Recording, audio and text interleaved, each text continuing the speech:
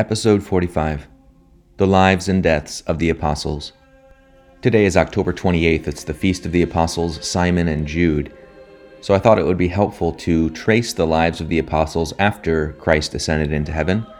What happened to them? Where did they end up in the world, since our Lord told them to go out to all the world, to baptize all nations? And how did they die? We know that all the apostles, except for St. John, were martyrs. So how and where did they die? Of course, the first of the apostles to die was Judas, who betrayed Christ. So there's not much to talk about there. But the first after him was the apostle James, who was the leader of the Church of Jerusalem shortly after Christ ascended into heaven. And his martyrdom is recounted in the book of Acts, which chronicles the early church, Acts chapter 12. And he was killed around the year 44, and he was executed by Herod. This is James, the son of Zebedee, so the brother of John the Apostle. There's also another apostle, James, who's the son of Alphaeus, who dies later and in a different manner. St. James the Apostle, we know by the nickname James the Greater, was the first to give his life as a witness to Christ. Next, we'll talk about St. Peter, who, along with Paul, was martyred by the Emperor Nero in probably the year 64. He was crucified upside down. Paul was beheaded. Because of Peter's death in Rome, it was then that Rome became the major see of the church and remains so to this day. In St. Peter's Square, there's a large obelisk there, and that obelisk was in the middle of the circus of the Emperor Nero, where St. Peter was crucified. And it's placed there in the middle of St. Peter's Square as a monument to his martyrdom. It's probably the last thing he laid his eyes upon as he was being crucified. He deemed himself not worthy to die in the same way that Christ, so he asked that he be crucified upside down. So because he and Paul spilled their blood there, Rome, from the very beginning, was the center and the heart of the church on earth.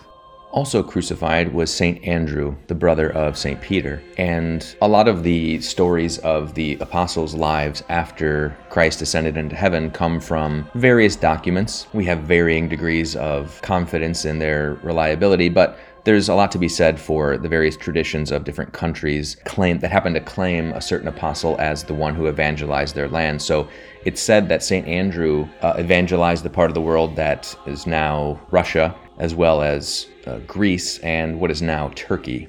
St. Thomas the Apostle was martyred by being thrust through with spears, and the people of particularly southern India claim Thomas as the one who evangelized their part of the world. You'll find a lot of Indian Christians named Thomas, particularly in the states of Kerala and Goa, the southern part of India. It appears that St. Philip also was crucified, and probably in what is modern-day Turkey. He had converted by his preaching the wife of one of the consuls of the city, and for that he was put to death. Some say also with St. Bartholomew.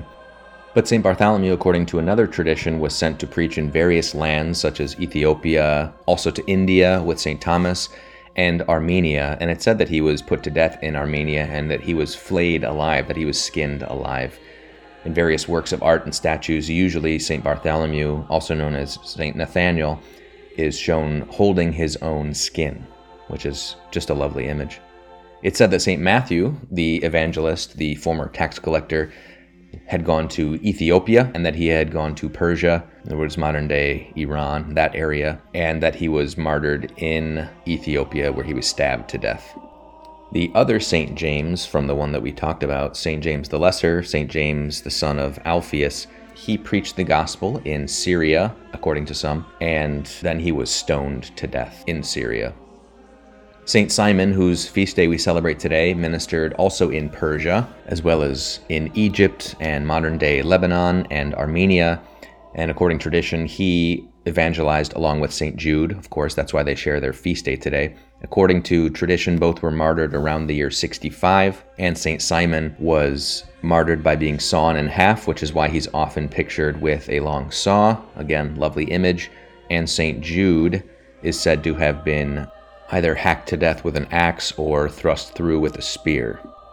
The apostle who replaced Judas was Matthias, as we hear about in the Acts of the Apostles. Tradition has him going to Syria and also Ethiopia. He was burned alive.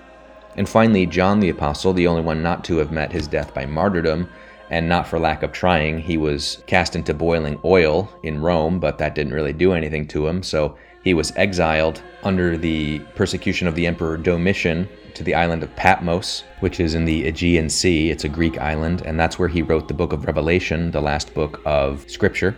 Previous to that, he had lived in Ephesus in modern-day Turkey, and tradition has it that there he tended to the Blessed Mother until her assumption into heaven. Remember that Christ entrusted Mary and John to each other at the foot of the cross. This is why there was such a great devotion to Mary in the city of Ephesus. That's where the Council of Ephesus was held, which, as you recall from a previous episode, proclaimed Mary as Theotokos, the Mother of God, the God-bearer. So in reflecting on the lives of the apostles and their tireless efforts to evangelize distant lands, we recall how different they are in their life after Pentecost than they were beforehand. Remember, all except John abandoned Christ during his passion, and Peter, who is the chief of the apostles, denied him 3 times publicly. All of them were weak and ignorant in some way or another, and that's shown very clearly in the Gospels. But after Pentecost, they show this amazing courage that is not really explicable in natural terms. Their tireless effort to evangelize the world is itself a proof of the real resurrection of Christ, that they really encountered the risen Christ, and it's a proof of the efficacy of grace. The outpouring of the Holy Spirit they received at Pentecost really fundamentally changed them. So we need to recall that grace really can transform us, and we ought to let it transform us, because with God's grace, we can do things that are unimaginable otherwise by our natural efforts. They were given the courage to endure such horrible torments and deaths, and they did so happily because they wanted to follow Christ and they were assured of eternal life.